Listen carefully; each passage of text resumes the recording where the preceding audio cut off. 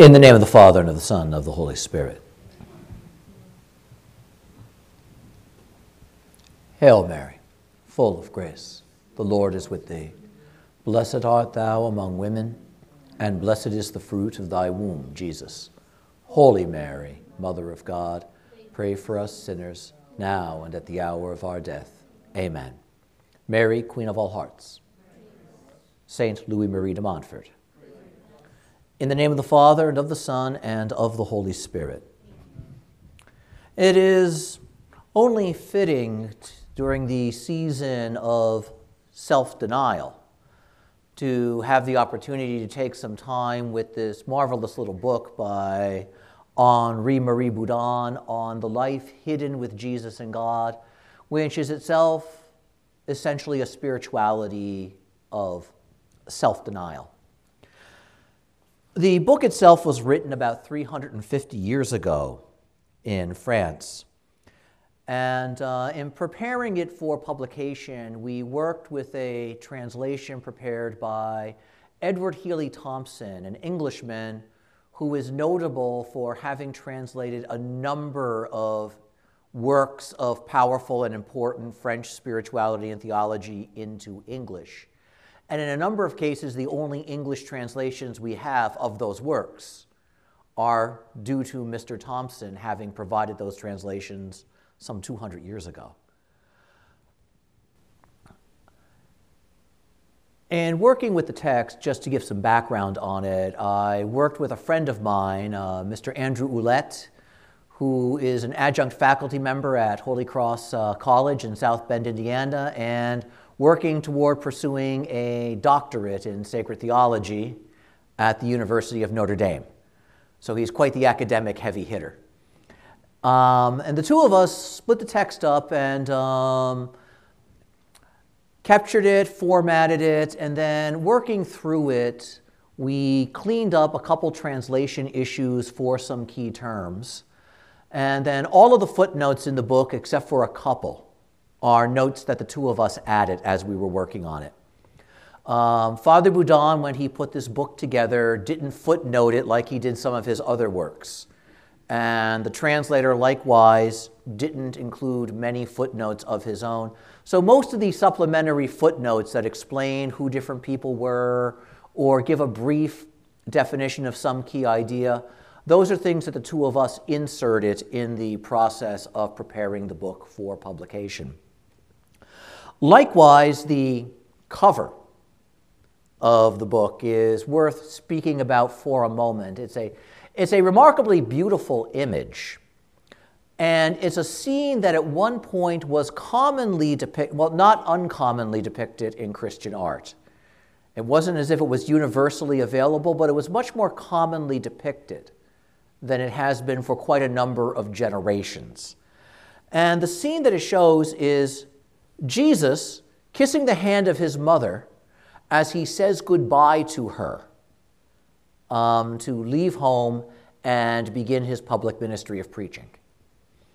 And so the image has a double referent. This is Jesus leaving the hidden life of the home at Nazareth, and yet he also goes forward as that one who will not be easily recognized. And so he carries a certain degree of hiddenness with him as he goes forward, because he is the very Word of God made flesh who is pleased to conceal his glory in our fragility and our weakness. And so a remarkably beautiful image that, in a sense, captures the very spirit of the work, that there is something about this way that the Lord hides himself that Father Boudon understood as intrinsic to a healthy and deep spiritual life. In fact, the title of the book that we have is one of the changes that Andrew and I made to the existing English translation. For a reason that isn't entirely clear to me, Mr. Thompson, whose translation is very accurate and very fine, all told, made the odd decision to title the work The Hidden Life of Jesus, which is a very non-literal translation of Father Boudon's title. And that creates some confusion because of the way that expression in English, the hidden life of Jesus, has been used. When we speak of the hidden life of Jesus, we normally are referring to those 30 years where his life was hidden in the home at Nazareth, and expect that it is going to be a sustained reflection on that mysterious and fascinating period of Jesus' life. When in fact it is not the case. It is rather a quotation that Boudon is making use of from the letters of St. Paul. And quite literally it is the life that is hidden with Jesus or Christ in God. We'll speak a little more about that scripture passage in just a minute. And then the subtitle, A Spirituality of Self-Denial, is simply an addition that I advocated for to clarify for the reader just what kind of book this is. And that is consistent with writing from this time period normally had a main title followed by a subtitle which was explanatory. St. Louis de Montfort, for example, does that.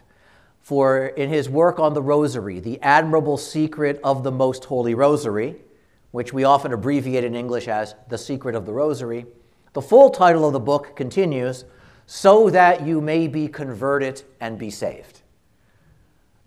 And this is a common thing in spiritual writing from the period where there's a title that gives the overall theme of the work, followed by a subtitle which explains the thrust of the work.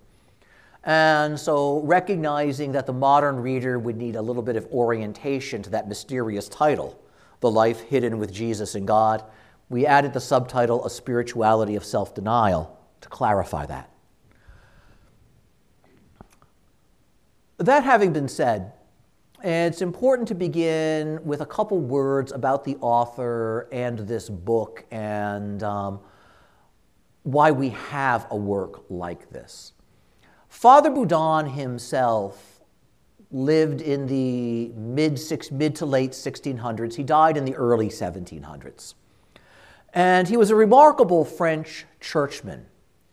He rose to prominence in the Diocese of Évreux, where he spent his life as a priest. He's known as the Archdeacon of the Diocese of Évreux. That's a title that we don't have in the church anymore. And is some combination of Vicar General and Chancellor of the diocese. He wielded tremendous authority. And Father Boudon was greatly preoccupied, as were many others in France at the time, with the issue of renewing the church. And one of the great elements that led to the foundation of what we refer to now as the French School of Spirituality was an insistence that the key to renewing the church involves the renewal of the priesthood, the renewal of the clergy.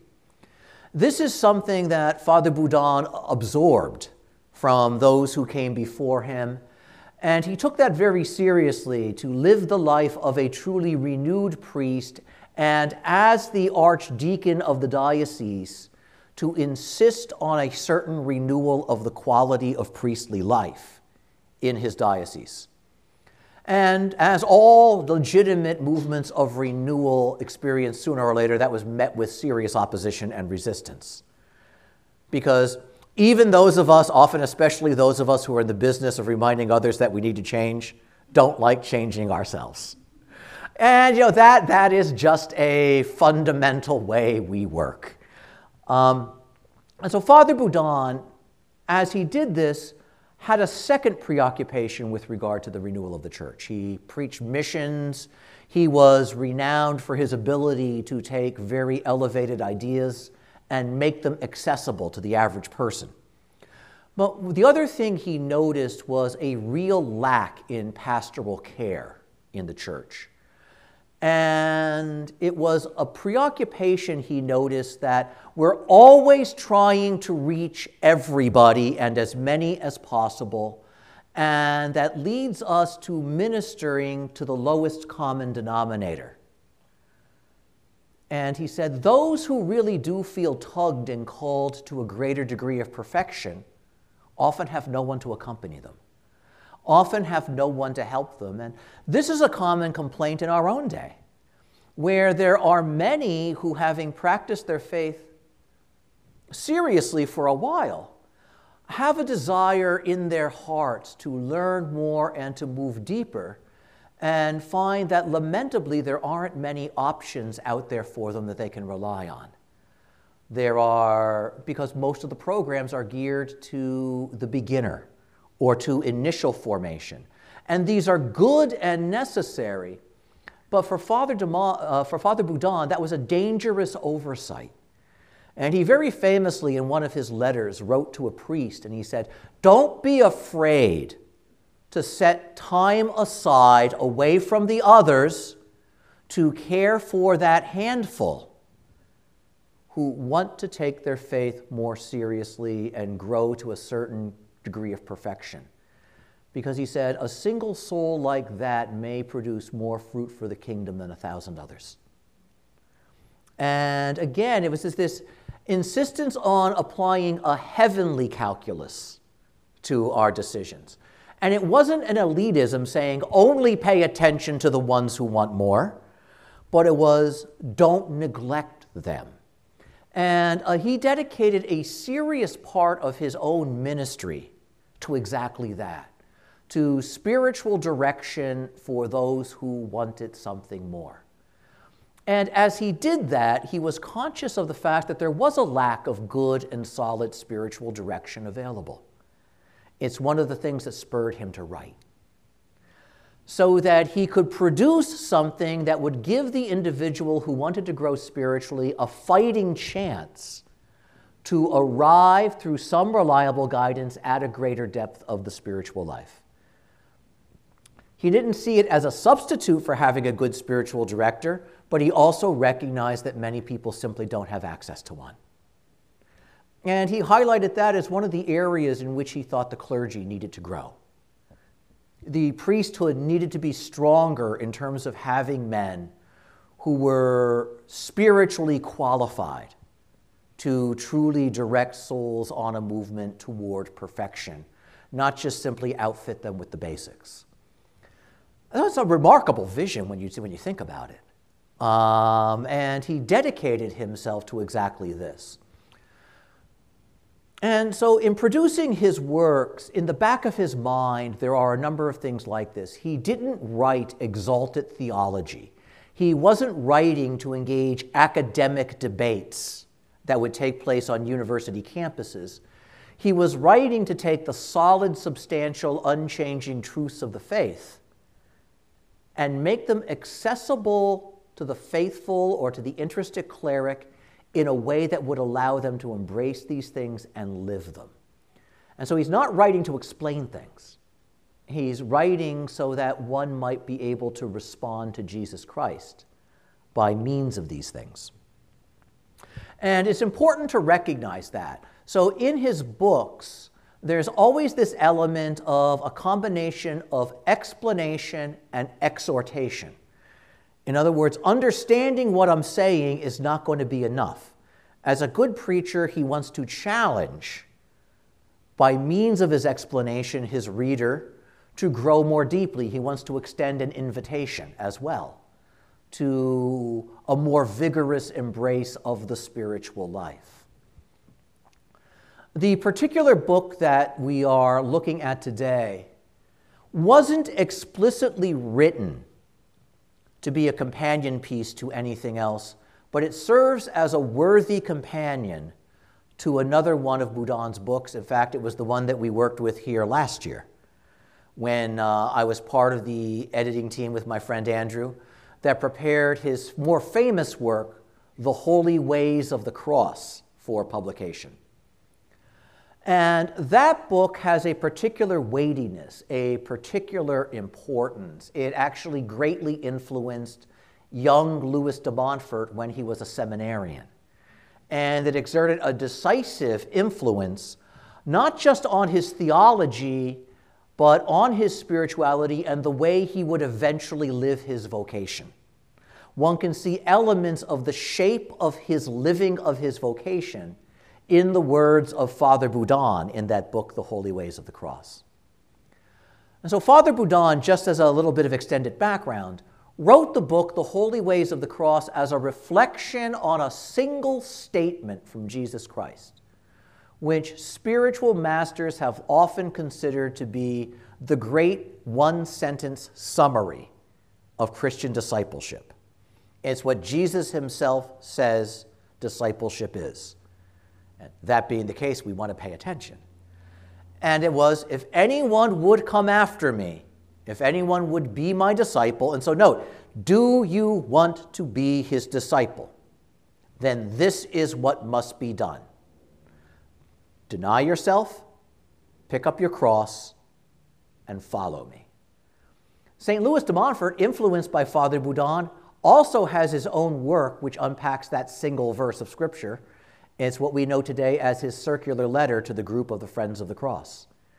And the same thing, it's a sustained reflection, a sustained meditation on that single verse of sacred Scripture.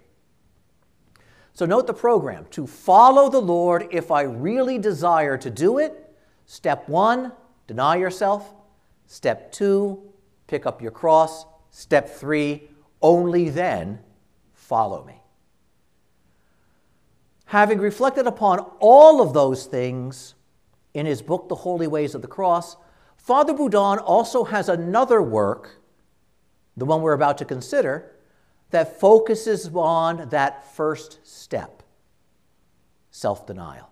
That's this book. And so note, this forms, he didn't explicitly write the two books to go together. He never said, this is part 1 or this is the explanation of that stage from the other book. He never makes that claim. But quite clearly, it can stand alongside the other as, let's do a fuller unpacking of that crucial first step in the process. Once I've decided, or once I recognize I am called to follow the Lord more fully, I want to take that first step. Let him deny himself. How do I do that? What is that? What does that look like? And that, in a sense, is really what we have as the matter of this particular work.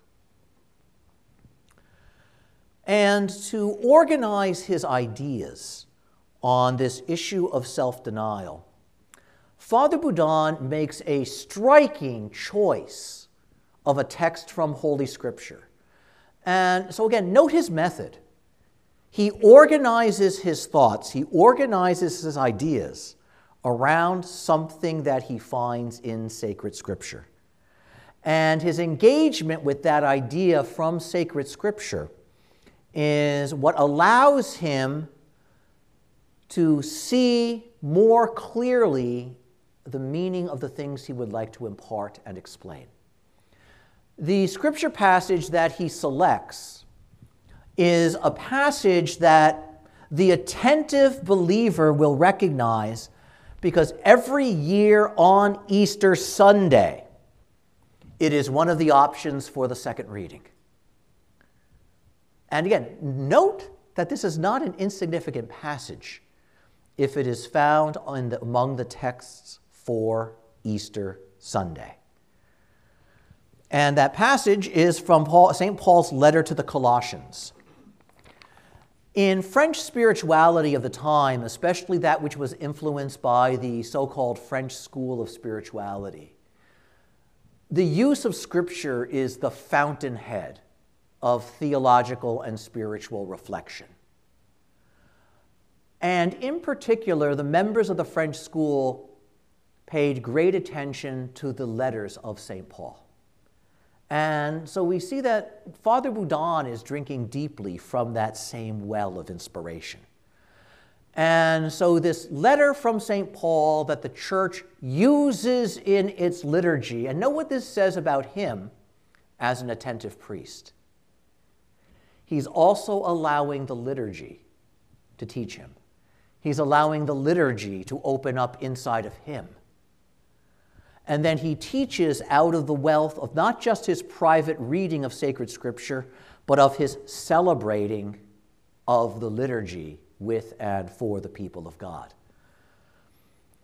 And so St. Paul writes, "If then you have been raised with Christ, seek the things that are above, where Christ is seated at the right hand of God. Set your minds on things that are above, not on things that are on earth. For you have died, and your life is hidden with Christ in God." What a remarkable statement that is if we just pause with that. Because so much of what we hear when we reflect on Christian life is we do hear about the importance of dying to yourself. We hear time and time again to die with Christ and rise with Christ. We hear time and time again in the prayers of Lent, let us fix our minds on the things of heaven. Note how all of this is language that has found its way into our common Christian vocabulary. And yet it is the kind of language we reflect too little on and reflect far too little out of. And so Father Boudon is going to say to really be saved by Christ, to really be claimed by Christ, is to be pulled out of one reality into another. You have died, and your life is hidden with Christ in God. And so note now what he's going to do. St. Paul says, fix your minds on the things of heaven, not on the things of earth. But what is more visible? The things of earth. What fills our ears? The noise of earth. What fills our eyes? The sights of earth. What are we in contact with? The touch, the feel of the things of earth. And if we are not careful, surrounded by the things of earth, we lose sight of the things of heaven, like they're hidden. Hidden from view, not because they're not there, but because our vision has something blocking our ability to see those things. And it's not that the voice of heaven doesn't call to us, it's that other sounds are filling my ears. And so that voice of the Lord becomes merely a whisper that I have to strain to hear as if it's a secret. I long to touch the things of heaven, but every time I reach my hand, I'm grabbing something else. And so it's almost as if grace is buried under this mountain of earthly experiences. And if it's buried deeply enough, I forget that it's even there in the first place. It's hidden from me. And so even as St. Paul is writing this, he's reminding the believers, there is so much that can block your view. There is so much that can impede your reach. There is so much that can drown out the call of grace. Set your mind elsewhere. And then there's that beautiful mysteriousness to that statement. For you have died, and know what he says. Not you. Your life is hidden. Let's just pause right there. Your life is hidden. Hidden from you. Hidden from the world. Hidden with Christ in God. And if you would really find your life, know yourself, you have to go look for it. And it's not as obvious as you think it is. The fullness of life to which you are called is not easily visible amid the clutter of the things of this world. You have died, and your life, risen with Christ, is hidden with Him in God. And so it's not just that if you would know Jesus, you have to look elsewhere, but if you would know yourself, you have to look elsewhere. Because where Jesus is hidden, so is the truth of yourself. It is this multiple layers of hiddenness which is the engine, the hinge around which everything that Father Boudon says in the book is hung. And so he's going to write about the hiddenness of Jesus in a way that forces us to realize I don't understand myself like I thought I should. And so then it becomes a call to not just know that Jesus is hidden, but to join him in that hiddenness. And when I can join him in that hiddenness, I have a certain fullness of union with him. It's a remarkably subtle and beautiful use of Holy Scripture. And, full disclosure, trying to wrap my head around all of this greatly influenced my own preaching over the last several months.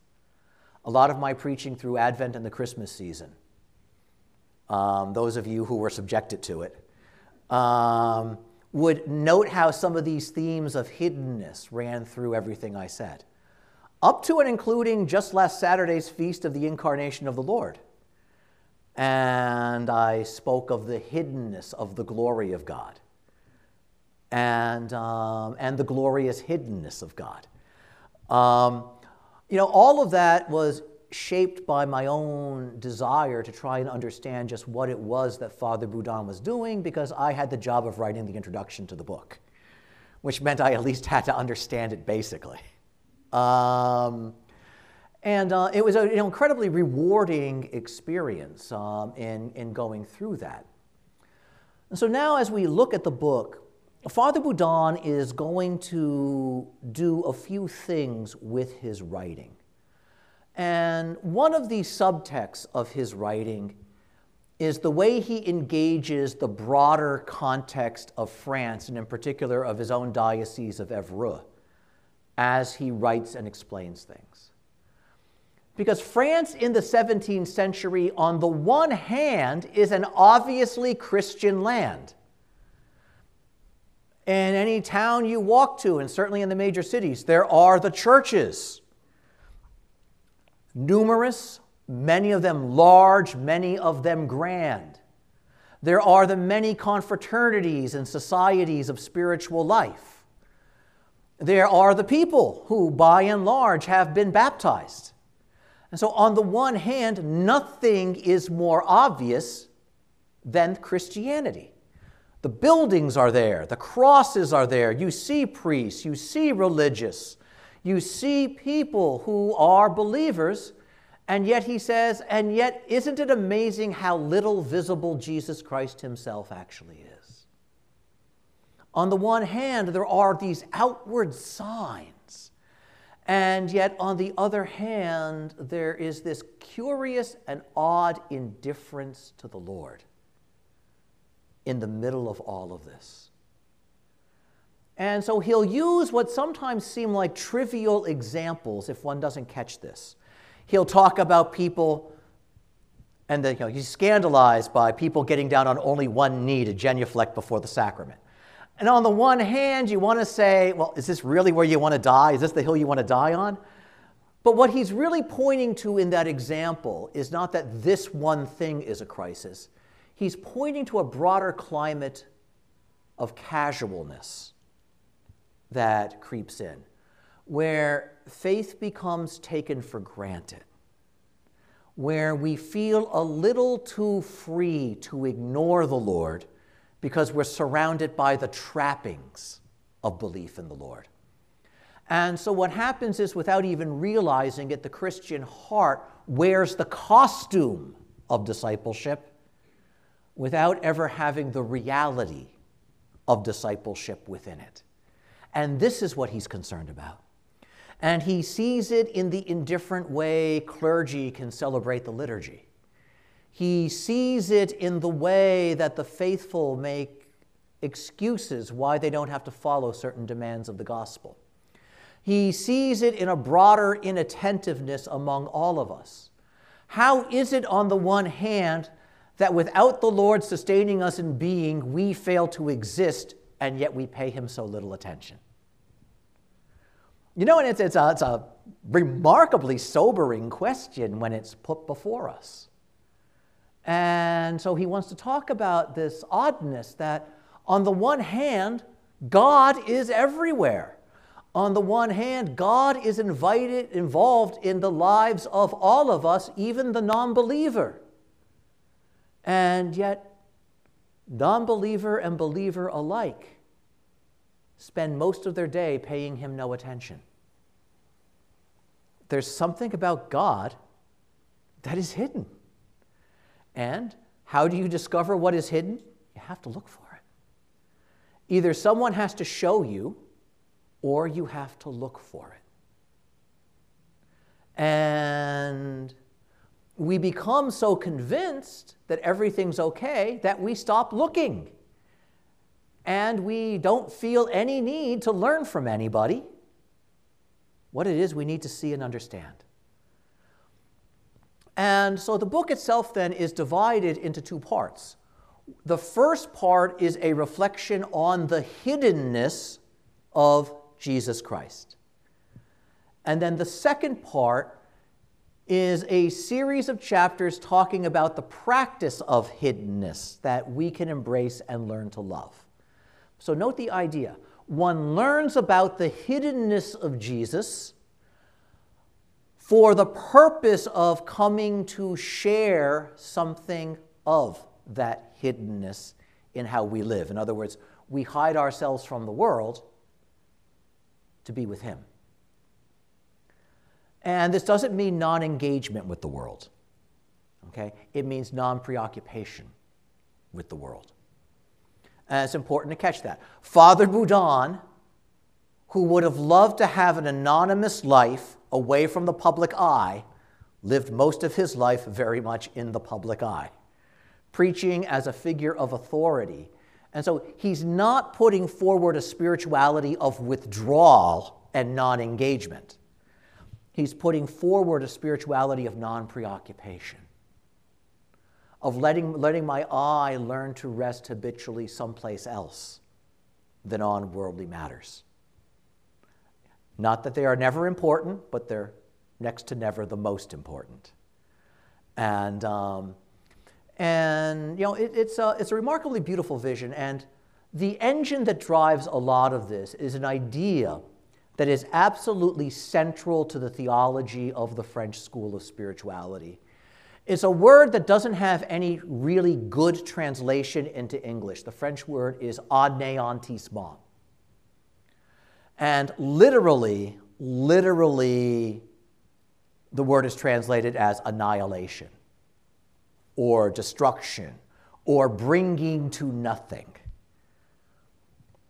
You know, so the weak translation is self-denial. And it's this idea, the anéantissement, as one of the fundamental dispositions of a vigorous spirituality that he's going to invoke. In fact, one of the chapters is Jesus is hidden in his self-annihilation. Is that word, the anéantissement of Jesus Christ. And again, one begins not by looking at ourselves, one begins by looking at Jesus, who, as St. Paul says, lays aside his glory rather than grasping at it, and takes the form of a slave because he, and again, the English word is a little weak, he emptied himself, taking the form of a slave. He laid himself completely aside. He totally denied himself. He reduced himself to nothing. And note then, in the incarnation, what does Jesus do? He brings himself, in a certain way, to nothing. St. Louis de Montfort picks up on this idea. He says, he who is becomes he who is not. That would be us. Compared to Almighty God, we are as nothing. And so the Lord, great and powerful, brings himself that low. It is a radical reduction of himself, a radical surrendering of himself. And it's this element of the self-denial, the self-emptying of Jesus, not the self-destruction.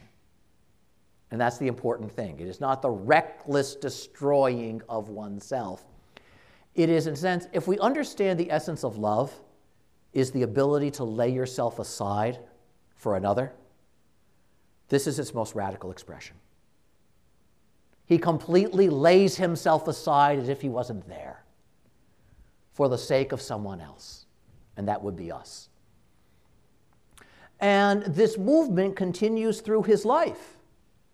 He lives in a world surrounded by God that refuses to acknowledge God. And he comes into that world where even his own people, time and time again, with the memory of the Red Sea being parted, are quick to forget and turn away and seek consolation elsewhere.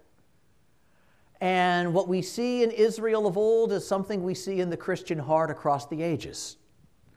We have these moments of knowing the Lord is with us, of knowing his grace is clear and strong, and this odd ability to quickly forget and to quickly find ourselves lost in other things. And so we live in a world where the Lord doesn't overwhelm us on a regular basis with his glory and his power, and yet is always present, but overlooked. And what does the Word of God do? He enters that world and hides himself. He wears the clothing of our weakness, he who is mighty. He who is the source of all life takes on a body capable of dying. And so he hides himself in the opposite. And what does that mean? To truly meet him and know him, one must learn to look deeply into, beneath, and through these things, or one will miss him. And so as the Lord lives and preaches, this is the common problem. Who is he? Why does a regular guy do these things? And there's an inability at times to recognize him. And when the moment of recognition is there, there is often a hardened heart that refuses to take the next step into recognition. And so the Lord is treated with no small amount of contempt and indifference. And rather than fighting against that, he works through it, to the point where he reveals his glory in what looks like defeat on his cross. Victory is hidden under the appearance of defeat. Life is hidden under the appearance of death, to the extent that even after he dies, he's hidden in a tomb. And he rises from the tomb, but no one sees it. Everybody sees him die, but no one sees him leave the tomb. This is Jesus. His life is hidden. On the one hand, even as he is speaking to thousands, even as thousands see him die, there's something hidden about all of this. If one only rests his eyes on earthly appearances, one misses the great truth of what is actually happening. And one could say God was never here, when in fact, he's effecting the greatest work that the universe has ever known, right before our eyes, but not in a way our eyes are conditioned to recognize. And then this is the other element, though. After he rises from the dead, how does the world come to know his resurrection? Because people like us go and bear the word. And so he hides the truth of his victory in the testimony of imperfect men and women, outfitted by his grace to go forward. And he founds his church to be his mystical body on earth. And so note, the sacraments that we celebrate bear the power of his victory. But it's so easy to reduce them to mere rituals in our thinking. It is so easy to reduce them to mere custom. And the Lord extends the touch of his mercy through the members of his body, many of whom are indifferent to him. And so he continues to hide himself in his church. He's hidden within us. And one of the reasons he is so little visible in the world is we do such a tremendous job of hiding him. So these are the kind of things that Father Boudon is at pains to point out. It's our easy mediocrity covers up the beauty of his presence. And, so as he's writing, one of the things he's doing is he's holding up a mirror to his reader. He's seldom accusatory, but he's continually holding up the mirror in a way that says, is that me? Could that be me? Oh my God, it is me. And the issue is not that I wallow in, oh my God, I'm such a bad believer. The issue is that as I begin to recognize this, I begin to see that I need to begin moving. Here's where I need to begin changing. Here's a starting point for my spiritual growth. So note how that works. The issue is not, oh my God, we're all just terrible at this, because that's an invitation to despair. The issue is, oh my God, we are pretty terrible about this, but knowing that, we can begin to move. We can begin to change. And, and even a small movement toward change can produce a great effect, because all of a sudden, the presence of the Lord becomes more noticeable, becomes more recognizable. But note as he's saying this, he's also saying to the Christian, the way of Jesus is one of laying himself aside.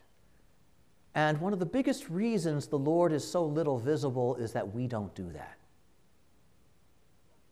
We're too busy promoting ourselves, satisfying ourselves, fulfilling ourselves.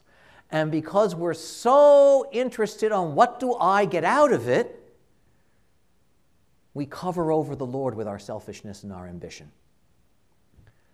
And again, it's returning then to this self-emptying of Jesus. As Father Boudon talks about how one lives this hiddenness, he is at great pains to point out what he considers to be the single greatest obstacle to living the spiritual life. And it's my desire to stand out. It's my desire to be the center of attention. And he's going to pull new punches on this. He's basically going to say, and we're all guilty of it. Even the person who says, oh, I hate to stand out. Because sooner or later, we all have these ways, some subtle, some brazen, of calling attention to ourselves. Even when we're suffering and saying, I don't want anybody to know, we have these ways of letting people know that we're suffering. We have ways of letting everybody know how hard a time I'm having, how bad a day I'm having. And this desire to be the center of attention, this desire to set the agenda, this desire to be the important one.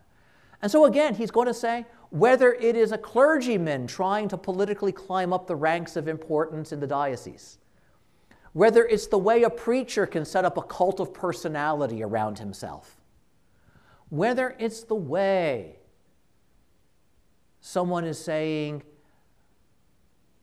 I hope you appreciate what I've done for you. And again, note how these all begin as understandable tendencies, but very quickly they can hijack us. And this desire for a certain prominence, this desire to be respected, this desire to make a certain kind of impression, very quickly leads to the Christian giving witness not to Jesus Christ, but to himself. And there is a certain type of Christian that's very common today in this age where witness talks are really common. And all too often, the witness talk becomes not so much about what God has done for me, but about me. And about what I received and who I am now. And if we're not careful with these kinds of things, the emphasis becomes look at me as opposed to celebrate the God who has worked a wonder. And the message can be, and you could be like me. And what happened to me could happen to you. When the real issue is, maybe God has a different plan. Maybe God has a different plan. And maybe what God wants for me isn't what happened to you. And maybe the issue is not that I be like you, but that we both be like Jesus Christ. So again, it's not to say that these things are bad. It's to say that there are subtle traps in them. And if we're not careful, we fall into these all the time. And no less an individual than St. Louis Marie de Montfort in the first year of his priesthood said this about himself. And he was writing a letter, and he had been in an experience, in his initial experience of ministry, and he had great hopes for it. And it looked like he was being given the ideal situation of doing the kind of preaching he always felt called to do. And yet the group he was connected to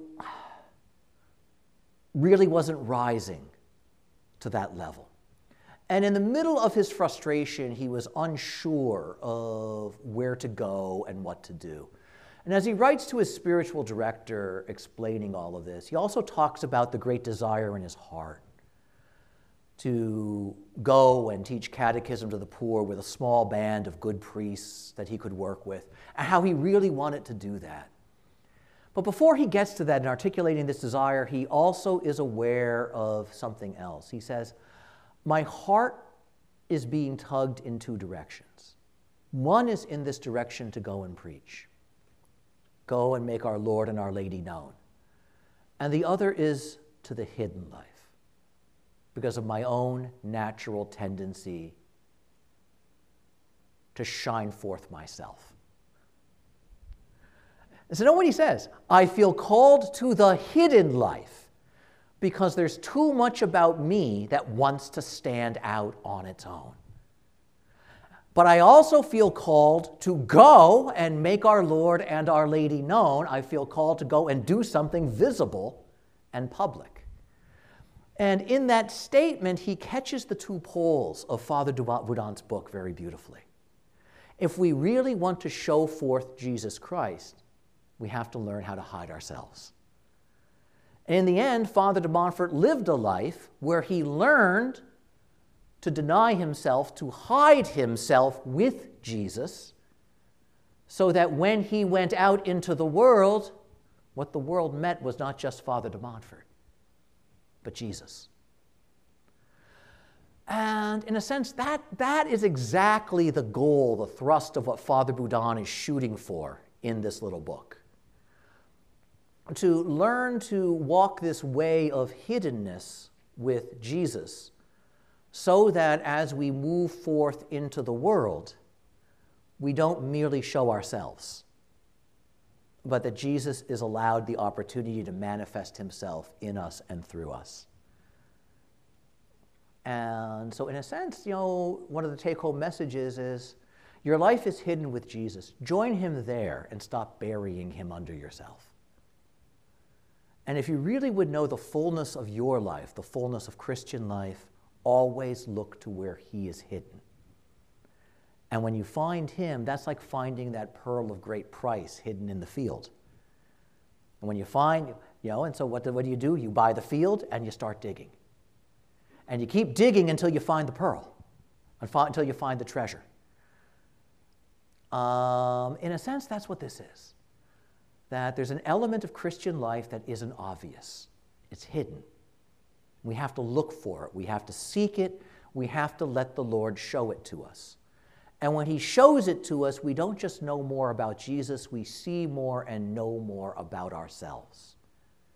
And then when we embrace that, we can live in a way that doesn't cover the Lord over, but makes him visible. Amen.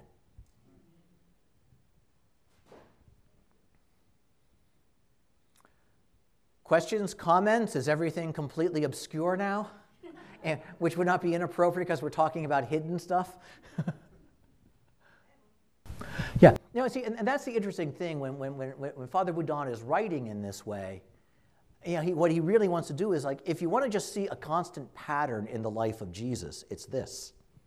Even as he reveals himself, he hides himself. One of the classic texts for that is from the book of Exodus, when Moses turns to the Lord and says, "Let me see you." And God says, "You wouldn't survive if you did. So here's what we will do.